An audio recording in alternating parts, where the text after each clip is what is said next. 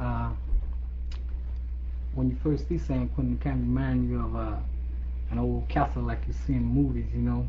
And right away, the first thing you think about since you're coming to be locked up here is San Quentin. Not only how tough the inmates were, but other things like how tough the guards were and so forth, you know.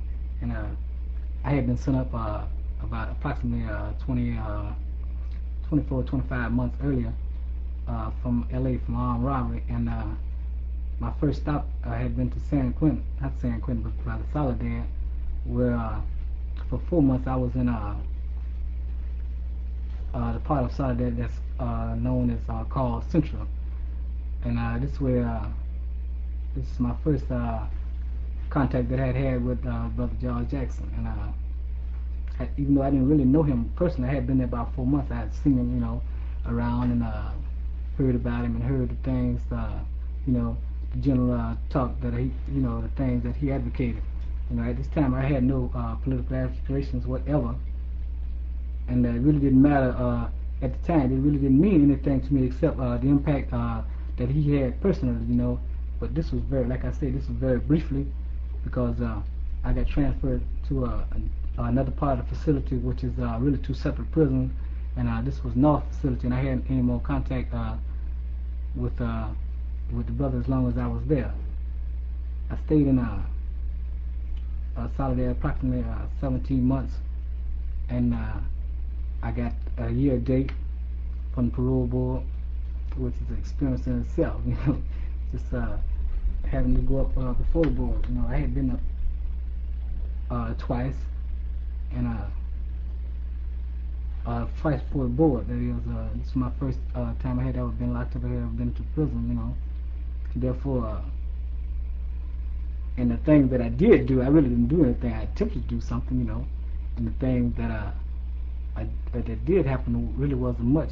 And since this was my very first time I had been locked up for any offense at all, they saw fit to let me go rather early, you know.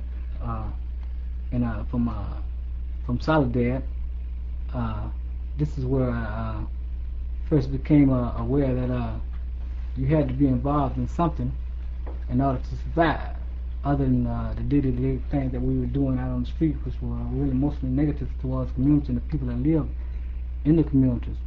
And the first thing you become aware of is all the things that they have been talking about on the street, you know, like depression and stuff, because even though the street is just saying, is just a mirror of what's happening in the penitentiary, by the area being so confined, you become much more aware of it much more quickly, and it has a more direct bearing directly on you, so therefore you have to become much more aware of it. And there's not really much choice. You have to become something. You won't be the same once you leave. You either become a overt racist, you become a radical and become involved in politics, or you become a racist and a radical and involved in politics. And I became a radical, you know, a revolutionary. And you have time to do nothing but read and stuff like this, so therefore if you are interested in anything at all, you naturally become aware of the things that are happening in the outside world around you, and you look for solutions to problems, because all problems have some kind of a solution. Therefore, I felt like my becoming politically orientated is a solution to my problem, and therefore that's the reason why I joined Black Panther Party, because I felt like it was the best thing, that was really the last hope for black people in this country. And why don't you, well, I cut it from it. That was fine. Two. There are many brothers in prisons, especially in Soledad, the prison that I had went to, that were becoming politically aware. Even though all of them weren't members of the Black Panther Party, but they were members of groups that they felt like would be pertinent and relevant to them, you know. And all of them saw the need of doing something, you know, because even like I said, even you might not be aware of what's happening to you on the outside. Once you get in, you have to be aware of it, because they have a ratio balance. You know, it's supposed to be for every for every group race that's in the penitentiary, they're supposed to have a balance in all the jobs and so forth. And they have a few paying jobs, and that are not down in the factories, that they pay a little better than they do in the factories. Some jobs make as high as $13 a month, such as clerks and stuff like this, you know. But this is not balanced, you know. In fact, it's you feel the same thing inside as you feel outside. Only one thing, you feel it a little more because it's more confined, and they have a more direct bearing on your life, you know. You know, when you was talking about them jobs, one of the cold things is like when you come out there in that gift room, you know, and you see all those paintings and pictures and stuff, and then when you get into the visiting room, the whole walls is posted with paintings and crafts and stuff that the prisoners have made. And the cold thing about it, they sell them for $30, $40, some real high prices, and the prisoners have to give somewhat, almost all of that back to the state, you know, and they have it out there as if that the prisoners is getting this back. And like another thing that tripped me out when I found out that some companies got contracts out to the prisoners where they make mattresses and shoes and all them types of things, and they take them right back on the market and sell them and whatnot, and the prisoners don't even get some of them 2 cents an hour for some of their labor. Yeah, well, like I said, it's really like a case of robbery, because when you do anything artistic, anything like that, right off the top, the state gets 25-cent cut. This don't include the taxes that they're going to take out of it and everything else. Yeah. And then since they have no competition within the prisons, you know, they only have this one store, canteen, that is known within the prison. It's the only place you can go. And not only that, the canteens in the prison, all of the prices are much higher than the prices in the store, because they don't have in the street, because you don't have any competition, whatever.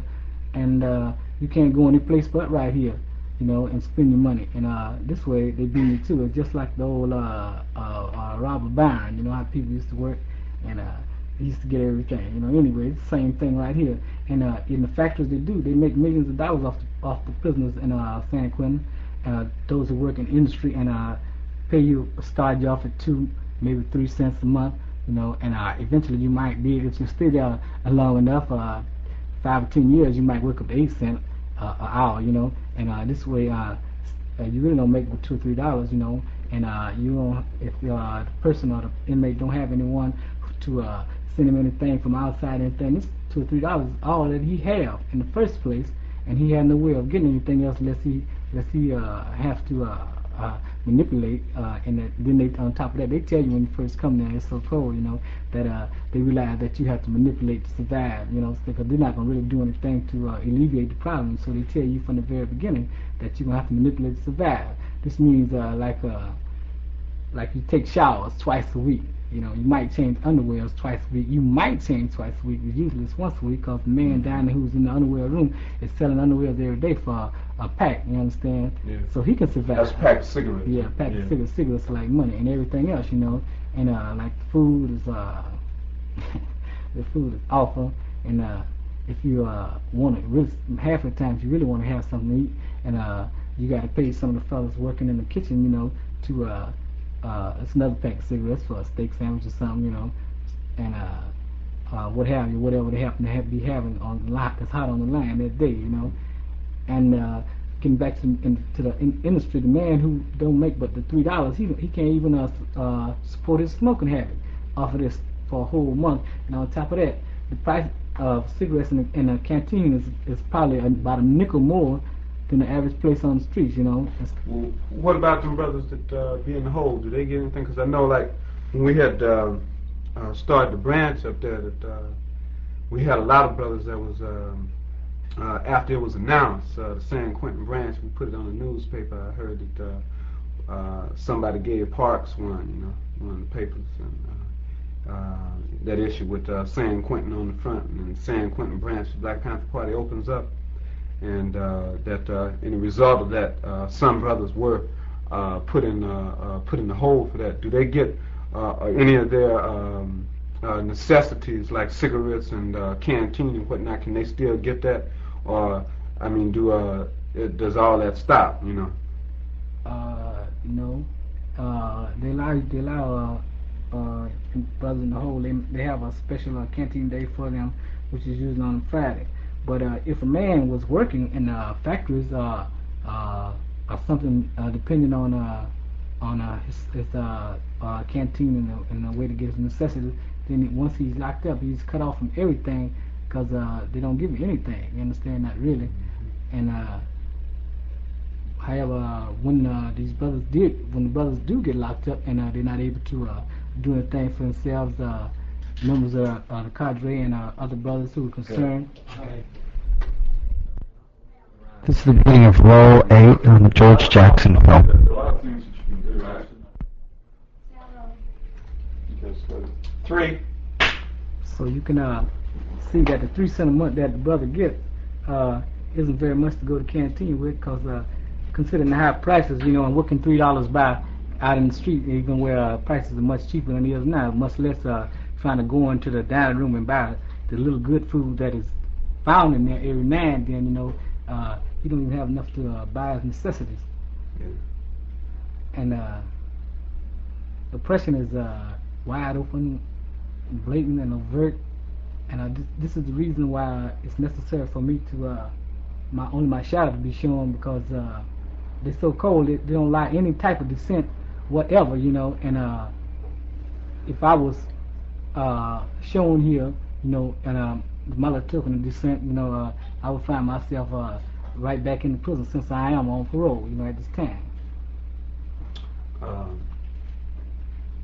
You know, like when you're talking about that, I remember the first time, like you were saying, how San Quentin looked.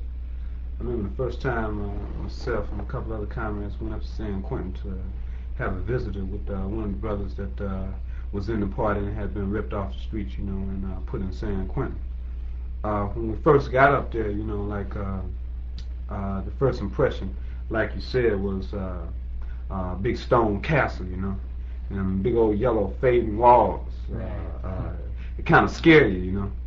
And you know, you go and sign in and whatnot, and the dude meets you real friendly, you know. And you walk up that long sidewalk. But if you notice, when you're walking up the sidewalk, you look up in the gun tower, and it's a cat following you with binoculars, you know, all the way up into the where they do that change. What do they call it? Metal detector. Where they had a metal detector. You go through that, then you go in to get your visit. So I probably visited for about a month or two, you know, pretty regularly and whatnot. And I didn't meet up with too many unusual things and whatnot. But the whole situation changed when we announced that it was a branch of the Black Panther Party in San Quentin, you know. And when that happened, things blew wide open, you know. By that time, I had been up there quite regularly, myself and some other people visiting what they call known Panthers, known militants and whatnot. So they started to employing a little different tactics when we came. The first time I noticed it was I came through the signing desk, and as soon as I signed in, I stepped outside waiting for the little buggy that comes and transports you that maybe about 300, 400 yards up to the visiting room. And I heard the dude get on the telephone and ask for the gun tower. And when he asked for the gun tower, he said, Panthers on the grounds. They're on their way to the visiting room. So as we got in the buggy, you know, the buggy took us on up to the metal detector. So when we got out the metal detector, I looked up at the gun tower, and the cat was standing right there, one with his rifle and the other one with his binoculars looking down, you know. Went through the metal detector, and he was very thorough through the sisters' purses and whatnot, took out natural combs and medicine and so forth like that, and then let us go on through. By the time we got in the visiting room, the visiting room attendant was hanging up the phone saying, yeah, they just walking through the door, you see. So it's a constant surveillance while you're on the whole grounds that it's, they're saying that it's Panthers coming through, you know.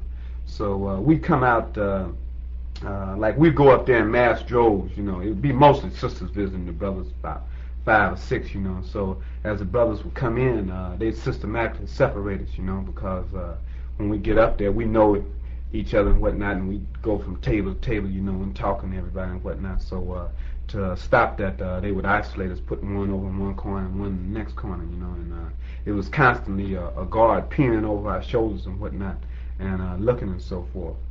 The first encounter I had with the guards there was something that I didn't understand.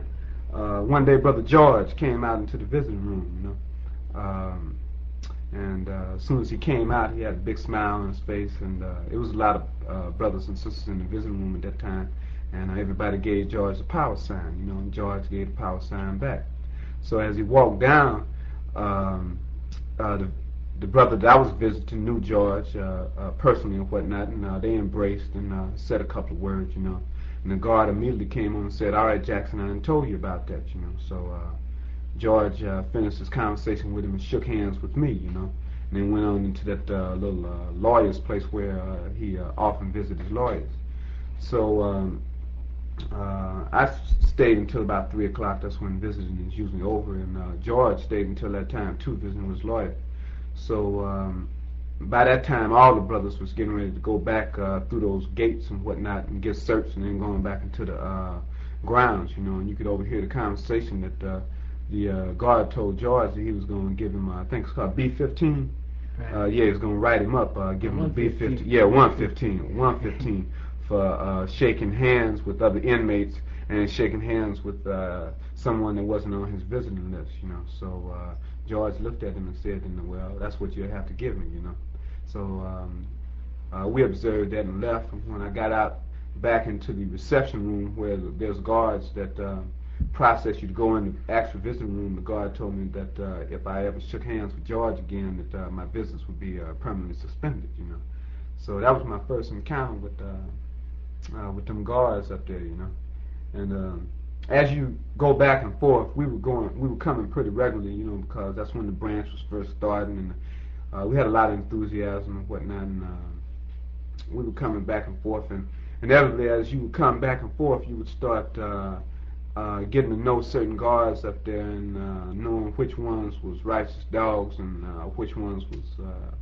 just there, I would always have an encounter with this little guard called Johnny Arms. I think you know about Johnny Arms. I come up to the metal detector, and Johnny Arms would say, "Taylor, everything out your pockets," which is a normal thing is to just take your change out your pocket, so it won't be no metal on your body. So he'd make it a point to call my name, and then make it a point to make me take everything out of my pockets, So he'd make little smart remarks. The sister had a book one time that said, what did he say? It said black racism, And so he said, oh man, I thought it was only white racism. I didn't know that was going on, So he always made the point to try to agitate you so you could say something to him so you could get your visit squashed, So I'd get in the visiting room, and go on and wait for a little while. We had to sometimes wait about 30 minutes or 40 minutes before our visitor would be brought out.